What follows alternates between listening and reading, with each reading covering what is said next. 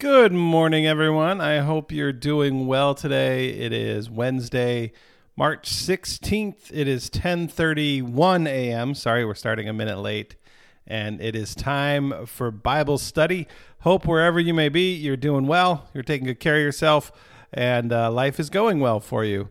So Facebook reminded me that we started these Facebook Live Bible studies 2 years ago this week. So the pandemic started 2 years ago, basically, this week. And so just kind of an interesting anniversary of sorts to have been doing this now for 2 years. And, of course, we've also started recording these and releasing them as a podcast. So wherever you may be and however you may be listening, I am grateful for you, and certainly hope that you've enjoyed going through Scripture and other things with me as we've studied different pop culture theology and all that kind of stuff, and have tried to learn what it means to be a Christian in the world today. So now we jump in to Revelation chapter 4, and after going through the 7 letters to the 7 churches in Revelation 2 and 3, taking our time to go through those. Chapter 4 is just 11 verses, and we're going to get through the whole thing today. So we're going to start, our pace is going to quicken, and we're going to start putting some chapters behind us, which is exciting. So Revelation 2 and 3, seven letters to the 7 churches, and all of a sudden we have a big change in chapter 4. Chapter 4 through chapter 19 is kind of future prophecy, and chapter 4 is kind of the setting the scene. And so it starts in verse 1. John writes, "After this I looked up, and there in heaven a door stood open, and the voice which I had heard speaking to me like a trumpet said, 'Come up here, and I will show you what must take place after this.' At once I was in the Spirit, and there in heaven stood a throne, with one seated on the throne, and the one seated there looks like jasper and carnelian. Other translations say jasper and ruby. And around the throne is a rainbow that looks like an emerald." All right, so the first 3 verses, what's going on here? So John had written the 7 letters to the 7 churches. All of a sudden he looked up, there was a door, and the voice that was like a trumpet from chapter 1 invited him in. And so he walks into heaven, and he sees a throne with somebody sitting on it. The first thing he sees in heaven was a throne with somebody sitting. It was the centerpiece of his vision was a throne with someone sitting on it. Yeah. So when you talk about a throne, what you're talking about is authority, right? Sovereignty. We think of a king sitting on a throne. And so the first thing John sees is a king sitting on a throne, right? A king sitting on a throne. And so the question that pops up in my head is, what am I expecting to be the first thing we see in heaven? What's the first thing you're expecting to see, right? I think most people are expecting to see a line of people, right, outside the pearly gates. First, we stand in line, we walk up to the pearly gates, and then we get in. And once we get in, what are we expecting to see? Probably expecting to see family members, right? Probably people who have been waiting for us, people who we can't wait to see. But that's not what John sees. John goes and sees someone enthroned, sees a king sitting on a throne, and he doesn't even describe the person on the throne. He just talks about the colors that he sees. He sees white, jasper, white, maybe like a diamond white, and then like a carnelian or ruby, which is red, white and red. So the throne is white and red. He sees white and red, and so we say, well, what could these colors represent? What could this white and red represent? Well, the red could represent the blood that Jesus shed, and the white could represent the grave clothes, the empty tomb, right? The white of pureness, of holiness, of righteousness. And so it could be the death and resurrection of Jesus. It could be the first and last gems in the high priest's breastplate, which is from Genesis chapter 9. And so, it's this beautiful image that John sees, this grand image that John sees. We get the sense here that this is not just a small chair in a small room, right? But it's a grand image with beauty. And then my favorite part of this whole thing. This is just so important. This is just so important. The end of verse 3. And around the throne is a rainbow that looks like an emerald. Around the throne is a rainbow. A rainbow. Well, where else does a rainbow show up in Scripture? So we're in the last book of Scripture, Revelation, right? If we go all the way back to the very first book of Scripture, Genesis 9. Genesis 9, God makes a promise, right? God had flooded the world because of the evil and wickedness. And so Noah builds an ark and survives. And now God makes a promise. And the symbol of my promise shall be the rainbow. When you see a rainbow, I will set my bow in the clouds.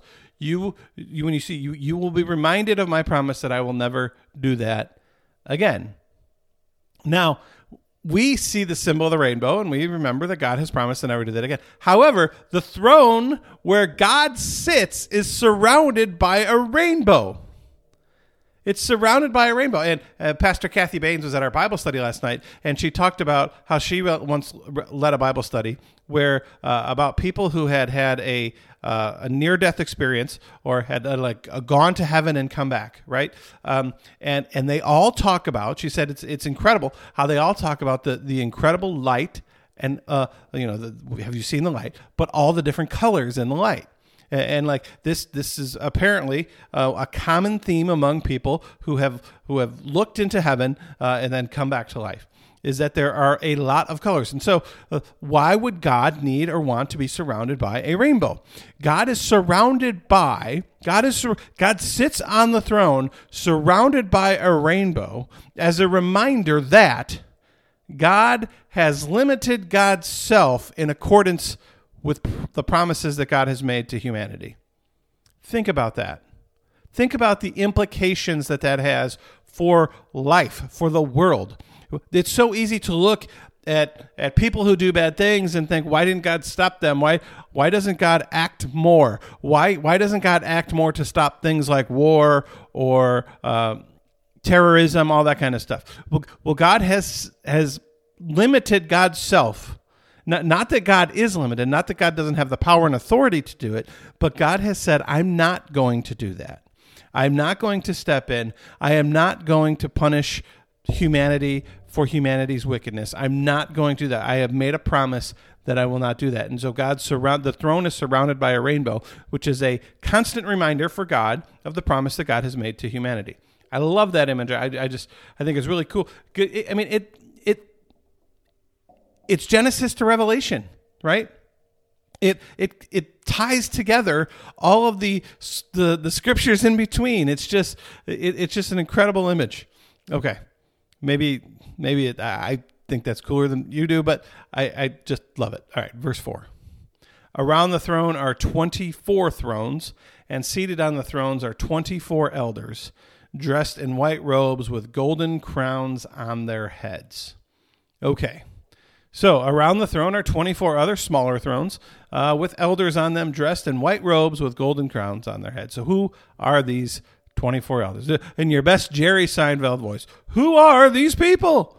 What are they doing there? Who are they? Commentators argue as to whether they're like human beings who have gone to heaven or angels. But when we read the Old Testament, we talk about elders. We know that elders are especially they're people who represent the people of God. And so we can get the number 24 from a number of different ways. They could be priests. They could be the 12 tribes, the 12 apostles, 12 of the prophets. But what we know is that these 24 gathered around the throne, they're there to worship, and they're there as representatives of the people. And so in Revelation 5, they are going to sing a song of praise that praises Jesus for Jesus's redemption of humanity. And so, if you're praising Jesus for the redemption of humanity, it most likely you're a human being who has been redeemed by Jesus. And so that's why you're doing that. But white robes, crowns, and thrones. Ringing a bell to any of you? I mean, we just spent, 3, 4, 5 weeks going through chapters 2 and 3, the 7 letters to the 7 churches. And as we remember, at the end of each letter, there was a promise: for those who overcome, for those who conquer, for those who whatever, I will give them. And Jesus gave them all something different. But these are 3 of the promises. You will be given a white robe. You will be given a crown. You will be given a throne. So the churches, the last letter to the last church in Laodicea: for those who overcome, you will be given a throne. So these are the promises fulfilled that Jesus has made to the churches. 3 of the churches, this is 3 of the promises. You will be given a white robe, you will be given a crown, and you will be given a throne. And so these are obviously promises that Jesus has made to the churches, to the people in those churches, and these are those promises fulfilled. This is an image of what Jesus is talking about in Revelation 2 and Revelation 3. Now, people or angels, one last thing to say about that. All throughout Scripture, we hear about people wearing white robes, saints wearing white robes, angels dressed in white, but nowhere in Scripture do we see angels wearing a crown. Someone said last night, angels are halos, but halos, that's not scriptural. So why don't angels wear a crown? What we're told in Scripture, in Revelation and in other places, is that crowns, people who have faith, right? People who fight the good fight, who race the good race, who do, they are given a crown. And so we are given a crown because of our faith. Does an angel have faith? Is faith a part of the life of angels? Think about it this way. If an angel has always lived in heaven, if an angel has always been near the presence of God, and maybe they travel to earth and come back, I don't know, but for an angel, faith is not necessary. Faith is not part of their life, right? Because they're sitting in the same room as God. I don't have faith that I'm sitting on a chair. I know I'm sitting on a chair, right? There's a difference between faith and knowledge. The angels have the knowledge of the existence of God. They never have a time in their life where they show their faith, because they never have a time in life where they have faith. They have, instead, 100%, they have the knowledge of who God is in the presence of God. Now, does that mean angels have free will? We know, we're told that at one point Satan was an angel and fell from heaven and rebelled against God. So I don't know the whole ins and outs of that, but faith isn't part of the equation, and what we're told is that faith leads to a crown, and so that's why we think these are human beings instead of angels. That's not to say they don't have a crown. Like angels could have crowns because God could choose to give angels crowns, but Scripture tells us that crowns are given to those who have faith. Okay, verses 5 and 6. Coming from the throne are flashes of lightning and rumblings and peals of thunders, and in front of the throne burn 7 flaming torches, which are the 7 spirits of God. And in front of the throne there is something like a sea of glass, like crystal. Okay, so we have lightning and thunder, kind of reminders of Mount Sinai in Exodus 19 and 20, where Moses leads the people to the promised land and then goes up to the mountain, and there's lightning and thunder. I mean, it's just as John is setting the scene for us, helping us to get an image of what this is like. We're getting an image of something very grand in scale, something with awe, something with just breathtaking, right? Just a giant place with lightning and thunder and a big sea in front. There's a sea of glass, a sea like crystal, which reminds me of the still waters that Psalm 23 says, right? That the Lord is my shepherd. He shall lead me beside still waters without any kind of a ripple, where it's just, you look down at the water and it's like a perfect reflection, right? And so it's like glass. The sea is like glass. And there is the 7 spirits of God, right? Burning in the 7 flaming torches, which it goes back to Revelation chapter 1 that was talked about in Revelation chapter 1. But it also is a tie back to Isaiah 11 that we talked about earlier. So we see that the Holy Spirit is represented there, not in the the burning lamps, but in the flame itself, right? And so the church is called to be a lamp that lifts up and shows the light, right? We are called to be the lampstand itself, so that we can be that which shows or displays the love of God, which is a representation of the Spirit of the triune God. So that's verses 5 and 6. I find this this is a peek into heaven. This is a peek into heaven, and whether this is just John's peek, and maybe when we get there it's going to look different, I still find this is fascinating to me, and I hope you're enjoying this as much as I am. Okay, let's jump back into verses 6b, the second half of verse 6 through 7. So, thousands of years, 1,000 years ago, 1,800 years ago, whenever they decided to put the Bible into verses, this is one of those times where it makes you scratch your head and go, why did they? They only had 11 verses in chapter 4. They probably could have gone to 12, and verse 6 could have been cut in half, because verse 6b, the next part, kind of starts a different story. So, but okay, verse 6b through 7. Around the throne and on each side of the throne are 4 living creatures, full of eyes in front and behind. The first living creature like a lion, the second living creature like an ox, the third living creature with a face like a human, and the fourth living creature like a flying eagle. So who are these 4? What's the purpose of these 4? Well, if we read Ezekiel 1 and then Ezekiel 10, tells us that these 4 creatures are to be the cherubim. They're the angels seraphim and cherubim. These are the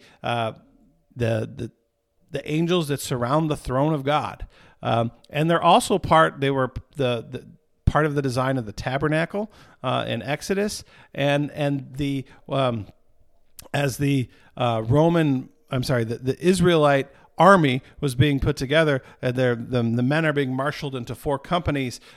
We're told Judah's symbol or standard was that of a lion. Ephraim had an ox. Reuben was that of a man, and Dan was that of an eagle.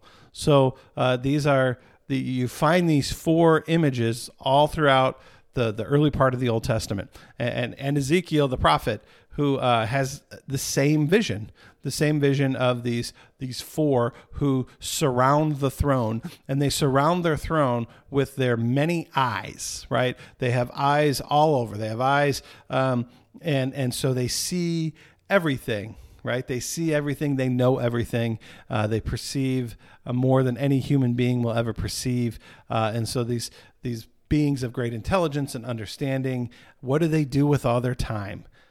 They worship God. They worship God, and they keep an eye on things. They worship God, and they keep an eye on things.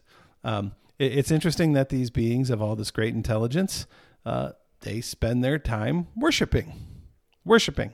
So, leads me to think, is all failure to worship rooted in a lack of seeing and understanding, or perceiving and understanding? Why is it that we lack the understanding that they have? Well, and so as the people of God who is given the gift of faith by the Holy Spirit, those who don't have faith, is it that they don't perceive in the same way? Is it that their spiritual eyes aren't open or able to see the work and presence of God in their life?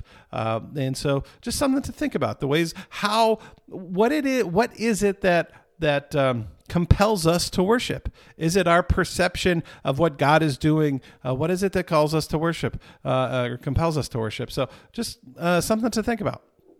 And then the last 2 verses of the chapter, verses 9 and 11. And whenever the living creatures give glory and honor and thanks to the one who is seated on the throne, who lives forever and ever, the 24 elders fall before the one who is seated on the throne and worship the one who lives forever and ever. They cast their crowns before the throne, singing, "You are worthy, our Lord and God, to receive glory and honor and power, for you created all things, and by your will they existed and were created." Okay, some interesting things here. So when the cherubim worship, the elders also worship. And to worship, they throw their crowns, they cast their crowns before their throne. And so we hear this. This is a common phrase or a common whatever in Christian casting. They cast their crowns. It's in hymns. There's a Christian contemporary band, Casting Crowns, right? But where does this come from? Where does this come from? Well, it's part of worship is, Lord, you have given me this crown. Now I cast it in front of you. So I give in worship, we give all that we have. We give all that we have to God, who gave it to us first. And so we wear a crown because when we get to heaven, we get a crown that God gives us, right? It's not a crown that we've earned. It's not we've earned because of good works or anything like that. We get to heaven through faith. And so because of our faith, here's a crown, right? And then as we're in our worship, we cast it back before the throne to say, I'm giving you back everything that everything I have, including that which you have given me, because everything that I have is what you have given me. And then what happens? Well, we see this play out in life. The Roman Empire did this. This still happens at coronation, the last coronation of the Queen of England, where before the Queen is coronated, all the other noble people, all the other lesser royalty take off their crowns, and then the Queen puts her crown back on and then gives them the right to put their crown back on. This is what would happen in the Roman Empire. There would be lesser kings who would come and throw their crown in front of the emperor, and the emperor would give them back their crown and they would put it on. Right, but they were doing it. They were serving at the because the king has said, "I give you the king or queen. I give you the authority to wear it." And so we cast our crowns before God. This thing that God has given us, we give back, and God says, "Here, take it back. I give it to you again. I give it to you again." And so when we think about worship, what is worship? Worship is giving back to God all that we have because God has given it to us. And then God's saying, well, no, I'm going to give it to you again. I want you to continue to have it. Now, here's what I find interesting. Why were they worshiping God? Why were they worshiping God? It says, for you created all things, and by your will they existed and were created. They worshiped God because of God's creative power. Because God created us. God created all things. God brought all things into existence, right? And so it is because God is a creator that they worshiped God. Why do we worship God? I would say that the idea of worshiping God because God is creator is probably a bit foreign to our way of worship. Certainly foreign to maybe our liturgy. We were, as Christians, right? Our theology is based on the cross. It's based on the life, death, and resurrection of Jesus Christ. Specifically, though on the cross is where we see how far God was willing to go to let us know that we were loved so that we can have the forgiveness of sins and salvation. It's all based on the cross. It's not based on creation. It's based on the redemption of creation. And so to take it one step down from that and say, God is worthy to be praised simply because we are here. Simply because we are here, God is worthy to be praised. And oh yeah, God did this other thing for us too by redeeming us. God is worthy to be praised in our redemption, in our creation, in the ways in which we have strength to get through life, and to it's just I just love this chapter. So okay, I'm done. Thank you again so much for joining me as we go through Revelation chapter 4. Next week, we will go through Revelation chapter 5. It's not that long either. I'm expecting to do the whole thing next week. So we're going to put some chapters behind us. So let's pray real quick. Dear Lord, we thank you for all that you have given us. We thank you for the promise of eternal life, for the promise of our coming crowns. May your promises compel us to worship you for all that you have done, for creating us, for redeeming us, for being with us each and every day. In Jesus' name, amen. All right, everybody, have a wonderful day, a great week. Take good care of yourselves, and we will see you here next Wednesday.